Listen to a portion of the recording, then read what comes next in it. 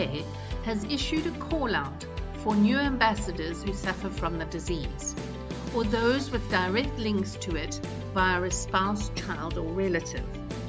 It is looking for people who can help the charity raise its game, along with getting the message out to the public. Unbeknown to many, celiac disease is not just a food allergy or an intolerance to gluten, but actually an autoimmune disease. Bakery and Snacks chats with Luann Greenwood, Celiac UK Director of Marketing and Communications, along with the 2016 MasterChef champion Jane Devonshire, who was recently appointed ambassador and has a son who was diagnosed with celiac disease, about how important it is for the so-called trend to remain a mainstay, let alone how producers can capitalize on the extensive and loyal customer base. Also, about why the charity is shining the spotlight on children and the fortification of gluten-free flour.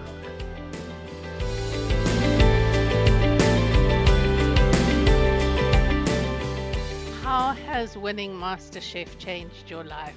I know that's a question you probably get asked by millions of people. I do, but it's a wonderful question to be asked, to be honest, because you can legitimately say, for me, it's completely changed my life, because I had I was a stay-at-home mum. I was looking to go back to work. I was 50 the year that I won, and I went from that to the next morning being on a plane, being interviewed by BBC breakfast that goes out in just the whole of the country, being on internet, being on radio all over the country, front page of the Telegraph and numerous other, page 3 of the Sun, which my husband's never quite let me forget. And it just absolutely, I was on Loose Women. And your world goes from being, you always think people like me don't do that sort of thing. I genuinely didn't think that was going to happen for me. And it's given me an opening to a whole new career in something that I absolutely love. I adore the food world. I adore cooking, and it's opened the door to enable me to have a career at 50, going onwards, in something I love. And I don't think many people get that opportunity. And if you do, you should take it with both hands and run with it, really. Why have you agreed to become a charity ambassador for Celiac UK? Well, I think first it's something that is very close to my heart, because obviously my son was diagnosed when he was 2 years old, and I saw firsthand the pain and the struggle that we had, and he was in an awful lot of pain, and getting him diagnosed wasn't easy. And I'm aware that being diagnosed at 2 is young, but the difference in our family life, and it wasn't just Ben, though obviously he is primary in this, and to relieve his pain was the first thing, but it changed our whole family, because living with someone who's screaming, irritable, constantly in pain, can't communicate that pain to you, is a dreadful situation to be in for your whole family. I've got 3 elder children, and it was very distressing for all of us. So to get him diagnosed and seeing how quickly adopting a gluten-free diet changed him, and he went from being very aggressive to being this child now who is the most laid back of my children. He's 17. I wish, in fact, we could get a little more oomph in him, because he's that typical sort of 17-year-old teenager. But it was that dramatic a difference a change in diet made to him. And if you can do that for someone, then it's got to be important. I think primarily it has to be about the person, because you're living with, and celiac disease presents itself in many different ways, which is part of the problem. But also it has a huge knock-on effect to institutions like the NHS. Because if you can diagnose someone early, they won't develop long-term health problems related to celiac disease, and can actually, that has a really positive effect on society. So primarily it's about the person who's suffering and struggling, but there are huge benefits rolling forward to get early diagnosis, and I'm really passionate about it. And I think having someone and been around it firsthand and lived with this now for what is close to 15 years, well, going on to 16 years actually, I think when I speak, people understand there's an integrity in why I'm talking about it. What does your ambassadorship entail? Well, I think a lot of the stuff I've been doing, it's almost like a natural progression. of what I've been doing. I wanted to become involved in the charity, and I realised very quickly after winning that there were some things that I'm a huge believer in giving back, and I don't mean that tritely or in any way, but I think that, something amazing had happened to me, and you should give something back. Celiac is obviously something very close to my heart. I'm very aware of the problems. I live with a child who's got the autoimmune condition, and I approached them, and we started chatting, and it was a very it wasn't an actual meeting. It was, we were both, myself and the PR lady at Celiac UK were both at the BBC Good Food Show, and we met up, we started chatting about all the different things, and I attended a couple of events, and then out of it I said I really wanted to do an everyday cookbook, and I was passionate that there needed to be a cookbook that people could just go to their local supermarkets and buy the ingredients, and that came about. And we've done a lot of events together all around the country, from the smallest of little shows in schools to the Liverpool or the London food allergy show. And it's become something that has evolved. And the closer I've got, the more important I've realised the work they do. And I think that this is the culmination of that evolution over the last 3 years. And I was incredibly proud to be asked. I didn't hesitate. I just said, yes, and what do you want me to do?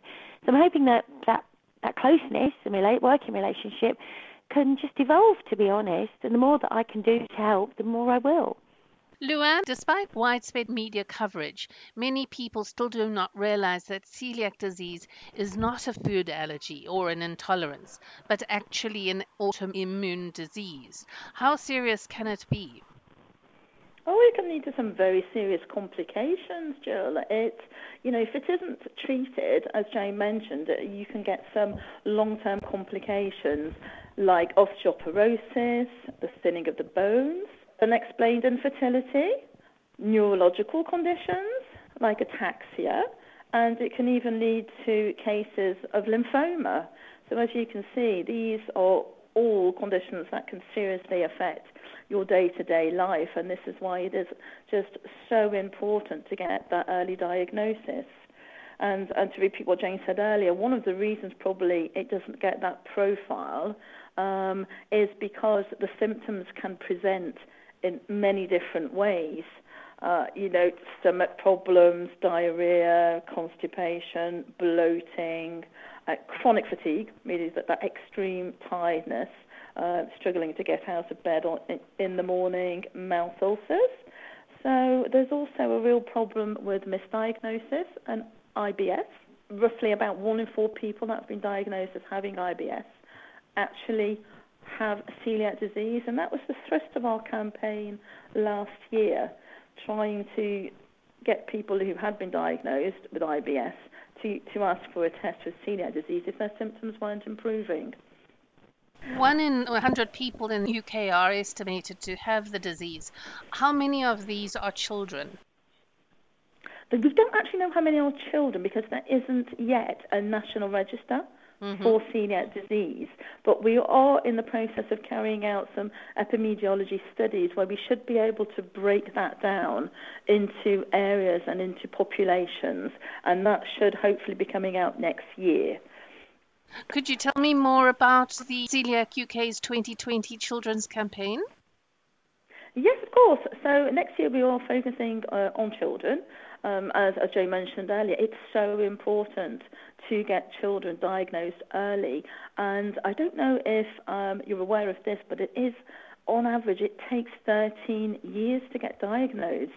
So that's 13 years of suffering symptoms unnecessarily before you actually are able to move on to a gluten-free diet and eradicate gluten from your meals. So it makes perfect sense for the charity to really target parents and carers and all of those involved in taking care of children, so grandparents, aunties, godparents, school nurses, etc., so that they are more aware of celiac disease and really get to recognise some of those symptoms. It's the fact that these symptoms continue and become excessive that we're trying to really, really get them to focus on that, because obviously so many children can have viruses, they start school, but this is all about really, really honing in on the things that are unexplained And often in families, you just sort of get used to it. You think, oh, Alice, she's always spends ages on the toilet, and it almost turns into a bit of a sort of family joke. So it's very important that people do look at what they feel is excessive behaviour. As Jo mentioned with her young son, often in children it manifests itself in behavioural difficulties first, irritability, temper tantrums, because they're feeling so ill and they don't know how to communicate that.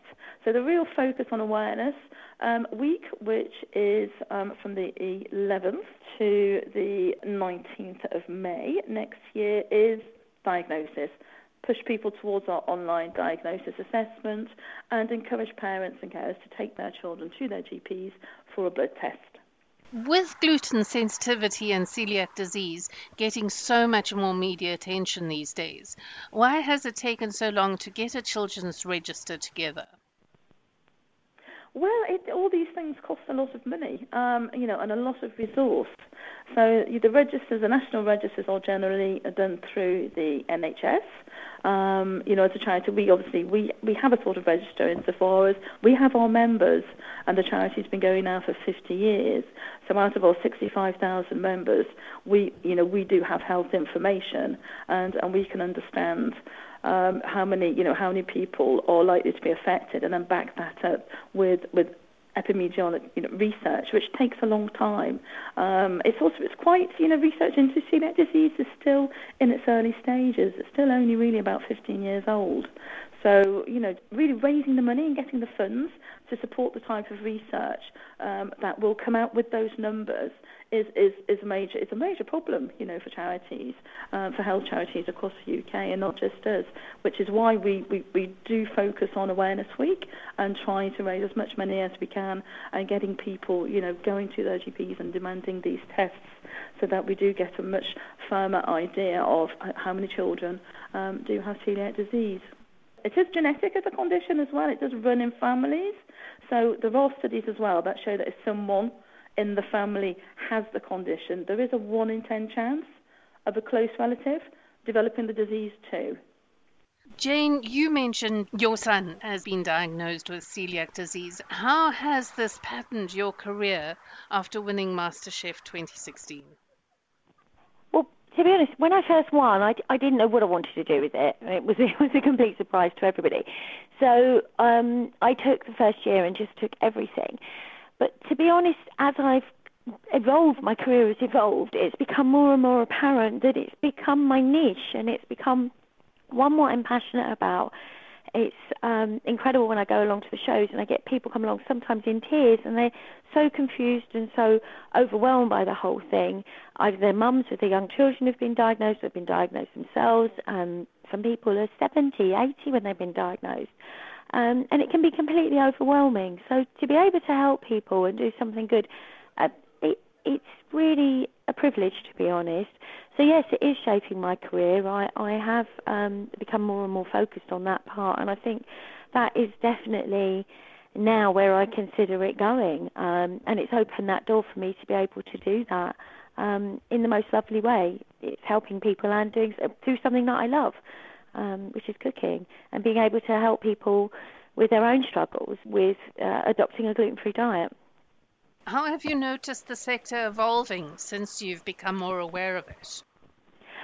I think since Ben was diagnosed, it's evolved immensely, and there are a number of reasons for it. A lot more people are aware of being gluten-free. I think there is a tendency sometimes to trivialise being celiac, because a lot of people, that's just something that can be treated with a gluten-free diet. Well, yes, it can, but if you're undiagnosed, then it has severe, as we've talked about and Anna's discussed very articulately, it can have really serious health consequences. The fact that it's not an allergy, that it's an autoimmune condition, isn't really understood either. But the whole gluten-free market has, of course, exploded, which is fantastic. It means more people are aware of it. But it's also, I think, a lot of the stuff on the shelves, I've seen supermarket shelves go from 3 items to now a whole aisle. It's very expensive. A lot of it is highly processed and full of, additives and stuff. So there are issues as well with that. But it's fantastic.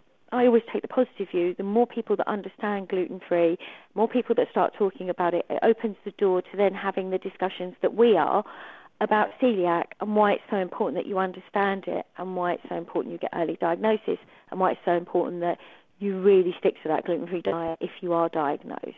So I've seen tremendous changes in 15 years, a lot more positive, and we can eat out now reasonably well, whereas before that was a no-no. The days of taking hummus and carrots everywhere with us are a bit long past, but it's still an uphill struggle. There is a long, long way to go, I think. What is the first thing you look out for? I think there are certain labels that you learn to trust. There are major labels that you know. If you're going off the track of the gluten-free aisle, then you learn to read labels very quickly. I use the Celiac Food app all the time, which is brilliant. It's an app you download on your phone, you scan barcodes, it tells you if something's safe or not. And Ben uses that too. But it really is. There's so many, anything with a thickening agent can contain wheat. So we were caught out with yogurt earlier on. There are lots of traps that you can fall into, and you have to become an expert label reader. Without a doubt, when you first start shopping as somebody for gluten-free food, you read labels. But I also stick very much to the areas where you don't need labels. So fresh fruit, vegetables, meat, fish, all of those things are naturally gluten-free. And we should be eating more of that anyway, so that's a good thing. Luann, do you think the food industry should be doing more to cater for celiac sufferers? Well, that would be delightful if the food industry would do more and really create more choice for people with celiac disease.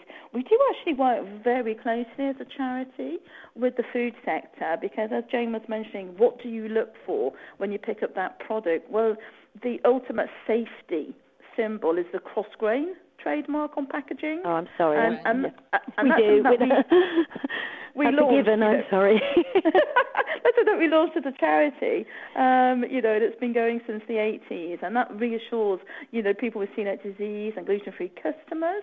And it really is a worldwide go-to gluten-free certification mark. And you might ask, well, how does that differ from a product marked that's simply gluten-free? In the wording, well, it does actually go through a whole raft of extra production precautions. It's certified. It's independently certified. So and the fee as well that comes from that certification scheme, the cross-grain certification scheme, all goes straight back into the charity. And it helps our community. So if you're a food producer, food manufacturer, and you're looking to launch gluten-free products, we have great relationships with the Warburtons, Shaw, Genius of this world, Nestle, Nature's Path, Eat Real, Free Nairns, to name but a few. So these are all people working with us, and it's a real loyal consumer base. Think about diagnosis. If you are diagnosed age of 2, your parents will be buying gluten-free food, and celiac disease is for life. So your connection with those brands and your loyalty will continue all through your life. And it's not just about the person with celiac disease. Often a lot of families, like Jane's, will be entirely gluten-free. So it's the whole family and the friends behind there. You're looking at a consumer base that is very grateful to the food manufacturers, food and drink manufacturers, that really make that effort, because they know that not only are you providing them gluten-free food, you're supporting the charity and you're helping other people get I think through. As well, the issue is that you can look at something and it looks gluten-free on the label, but with celiac, one of the biggest issues, and certainly in my house, which is why my kitchen is gluten-free, is cross-contamination. Right. And so if you see that cross-grain logo, you know that it's been made in a factory, because sometimes you'll get something that looks gluten-free and it says maybe made in a factory that contains wheat ingredients. And celiac, the cross-contamination thing is a huge thing. So from my side of things, as a chef now, one of the biggest things is with restaurants. And working with restaurants, because I think that that's an area so many people are becoming more and more aware, and they have gluten-free items on their menu, and either because of the size of kitchen or lack of understanding, there will still be a cross-contamination issue. And I understand, having worked in kitchens, that a lot of kitchens are too small. In small kitchens in London, restaurants or whatever, they might not be able to supply you with a gluten-free option. But I'd far rather be told that this is not suitable for celiacs to eat here than to go and eat. And that one of the biggest things is the fear of eating out amongst the celiac community. So I think there amongst the restaurant community and people who supply food to people is a huge issue. And that's something that is being addressed, and they are getting better. But to label something gluten-free doesn't necessarily make it celiac-friendly. And there is a difference in that we need to understand, because cross-contamination, that's why my kitchen is completely gluten-free, is a huge issue for sufferers. I've just run a study on bakery and snacks that debunked the myth that those who are adopting a gluten-free approach, even though they do not suffer, just because they perceive it to be healthy. Do you see this affecting the gluten-free trajectory, especially as much of the growth and the innovation in the gluten-free sector is due to this increasing number of lifestylers? I think for me, it's a double-edged sword. I think that it's fantastic. More people are talking about it. More people are interested in it. More people are becoming aware of it. And I also strongly believe everybody has a right to choose within a healthy diet remit.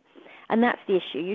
I always say I'm not a dietitian. I certainly wouldn't recommend anybody going on a gluten-free diet without recommendation from a doctor and having gone through the health checks.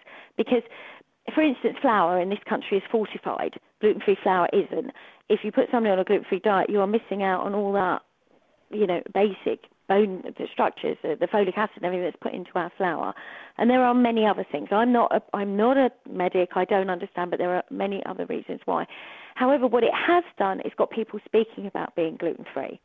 And what it has done is pushed, because these things are often driven by money, a demand for gluten-free products in restaurants and supermarkets, which has had a fabulous effect within the people who are diagnosed celiac, because it's given us access to so much more, places to eat out and so much more produce. And you go into the bakery aisle now, and there's a lovely range of produce to pick from, whereas we used to go and struggle to find one. So in that respect, it is a double-edged sword. I understand that some people who are celiac feel that it belittles their condition, because people roll their eyes, and I've had it. When I've said Ben's gluten-free, people roll their eyes and think, it's another, mum deciding to put their child on some silly diet. But ultimately, if it opens the door to discussion and makes people talk about it in a way, and then you can say, well, actually, he's not gluten-free because of anything else. He's got an autoimmune disease, which is called celiac disease, that affects the gut. People then start to understand. So it's definitely a dual-edged thing, but ultimately I think it's had a positive effect. And going forward, we can now talk about it and get people to understand that going gluten-free haphazardly is not good for you, but for hundreds of the population, it's an absolute must. They have to adopt this lifestyle. They have no choice. It is medical necessity.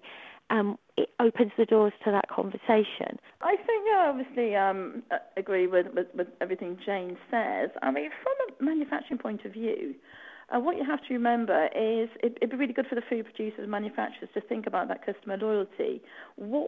Certainly, it's absolutely true, the sector was initially really driven by the lifestylers. But if I'm in the food industry, what do I want? Do I want a customer that eats my products, on a cyclical level or on a fad level, or do I want a loyal customer of 60 years? Because that's what we were talking about earlier. Someone with celiac disease will go back and back and back and back to your products, and their families will. As I said, there are 500,000 people out there that still haven't been diagnosed with celiac disease. That's the market out there, on top of the lifestyles, on top of people that already have celiac disease. So there is a huge market still out there, and it's very important that they consider, customer loyalty and the actual sustainability of their products moving forward, the economic sustainability. I think from a product sort of development perspective, a lot of the gluten-free products are really they've been made with adults in mind. The sort of snacks that come out are things like, ginger, garlic, chili. They don't cater for children. There is a huge gap in the market for children's products, for children's meals. And I know Jane was just talking about how it is getting easier to eat out, and I hope the charity, have a lot to do with that, because we work obviously with independent fish and chip shops right up to the big restaurant groups, and we train them and we accredit them with a gluten-free scheme. So we do work with hundreds and hundreds of outlets, and we've got an app to guide people to the venues where you can eat gluten-free safely, because the kitchen staff and the serving staff are aware of it. But there's still, of course, there's still a lot to do. And I know my friends with children with celiac disease say, my 10-year-old, despite her being a wonderful eater, she doesn't want a salad for her meal. She doesn't want something that's just naturally gluten-free. She'd love a pizza, she'd love some mac and cheese, and they just don't get that variety. You get served, fruit as a pudding, or you'll get some, you'll get a partial meal, because you won't be able to get the variety that other people get. And I think there is a responsibility towards people with autoimmune conditions to help them and to welcome them through your doors, because they are such a loyal community and they will come back with their friends and family time and time again. Nobody wants to be glutened.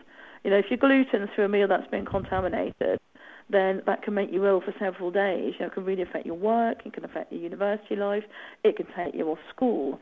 So there definitely is market out there for more gluten-free dishes and more gluten-free food, yeah. I think the tendency is as well to go, as I agree with you, but I think it's children's flavours, because I know, for me, a lot of children do eat lots of food, but I think the trouble is, if somebody's diagnosed with celiac disease, they're undiagnosed, they become scared of food quite often. So therefore, you do want to start them off with something that's easy and gentle. It is genuinely that it can be quite complicated. You can't go and buy a chocolate cake; it's always got to have other things in it or something. So it is an issue, but it has become so much easier. Biscuits and things like that you can pick up off the shelf are, and big companies like Hobnobs now that you can get that are gluten-free, or so many other people are joining in. I understand. I think it's made my life so much easier, particularly now Ben has hit teenage years and he's going out and purchasing his own food at lunchtime and things. It's still not easy trying to track down a decent gluten-free sandwich. If you're anywhere apart from a major city, is almost unheard of, really.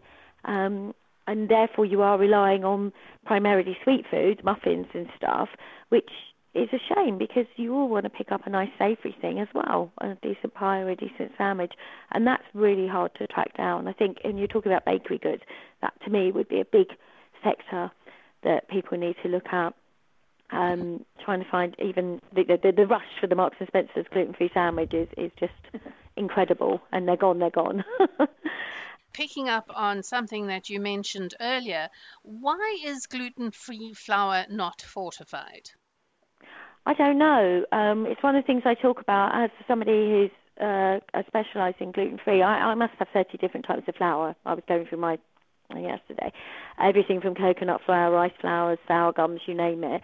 But the plain flours that you can buy, none of them are fortified, as far as I'm aware. Luann might know differently.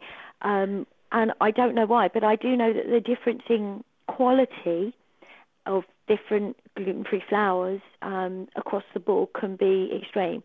And you can feel like you're holding a completely different product in your hand from one brand name to another, because there's no set standard, which can really impact on people baking at home, because they think they can't do it or they think there's a problem, and actually it might be that they're using the wrong sort of flour. And that as someone who's saying, it's expensive sometimes to do these things, and it is an issue. It's a lot of the trouble I get. People come up talking to me about it. They haven't been able to do something. You talk to them and find out that they're using the wrong flour. And actually, if I don't understand, I am completely and utterly not in any way medically changed, but I have no idea why gluten-free flours aren't fortified in the same way that other flours are, because I would have thought of all the communities we probably needed it. But Luann, that's probably more scientifically? Yes, we have a whole team of dietitians, and I do know there are consultations going on regarding the fortification of flour with folic acid at the moment, and we are involved in every single consultation that covers gluten-free food. So hopefully we should be seeing something coming out of that in the future. I'm sure it's because it's such a new industry that it hasn't really been thought of. It's sort of evolved. I mean, the amount of flours on offer, really, it was difficult to buy gluten-free flour 10 years ago. And that's certainly changed. So, it's evolving. And there's research going on into food, food technology, food crops, alternative crops, which crops, typically the same types of crops have been used. So there is work going on, across the UK with respect to improving the nutritional content of gluten-free food. And it's something, we obviously as a charity, we get very involved with. Luann, could you please tell me a little bit more about Celiac UK and specifically your call out for new ambassadors? Yes, of course. So Celiac UK is a charity that was over 50 years old. We don't receive any government funding, so we do rely on donations, from the public and from our dear members who support us regularly. We are always looking for ambassadors, charity ambassadors, who can help us raise the profile of the charity and really, get the word out there. We've touched on this subject of media awareness, a couple of times since the start of our conversation. And one of the realities is that because celiac disease, the only treatment so far is a gluten-free diet, you don't get the big pharma involved, so you don't get these big advertising campaigns that other charities benefit from. So it's really important as a smaller charity with a cause that isn't quite as well known to bring people in that either have a really great profile, like Jane, or have a really strong link to celiac disease and are willing to go public about it. Very few celebrities will go public with the fact that they've got celiac disease. So we do, we need ambassadors. They really help us accelerate the rate of our work. And so if there's anyone out there listening, we'd be delighted to hear from you and talk about, how you can help the work of the charity. As we said, it's a children focus next year, but we raise awareness, with respect to all our. I mean, anyone can have celiac disease at any time. They get diagnosed as a baby, they can get diagnosed as an 80-year-old. So we do have an extremely diverse community to help and to serve. But also sponsors can get involved, in Awareness Week. That's that's a really good way of showing your support for the community. So I would encourage, anyone involved in the bakery and in the snack sector to give us a ring and talk through how we can work together and collaborate. Every year we hold two major food festivals, one in England and one in Wales, so that we can try and cover as many communities as possible.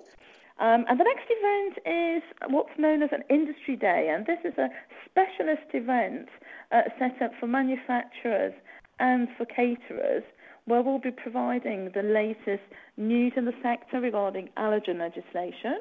There'll be a great networking event to meet lots of different representatives and experts from the food industry.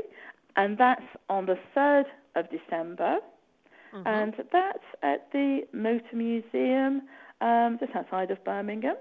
And will be a day-long event. So we do encourage people who are listening in to sign up to that. There are very few places left, so please come along and meet the team, meet the experts, the accreditation and the certification experts. We'll also be talking about policy and updating with respect to gluten-free legislation.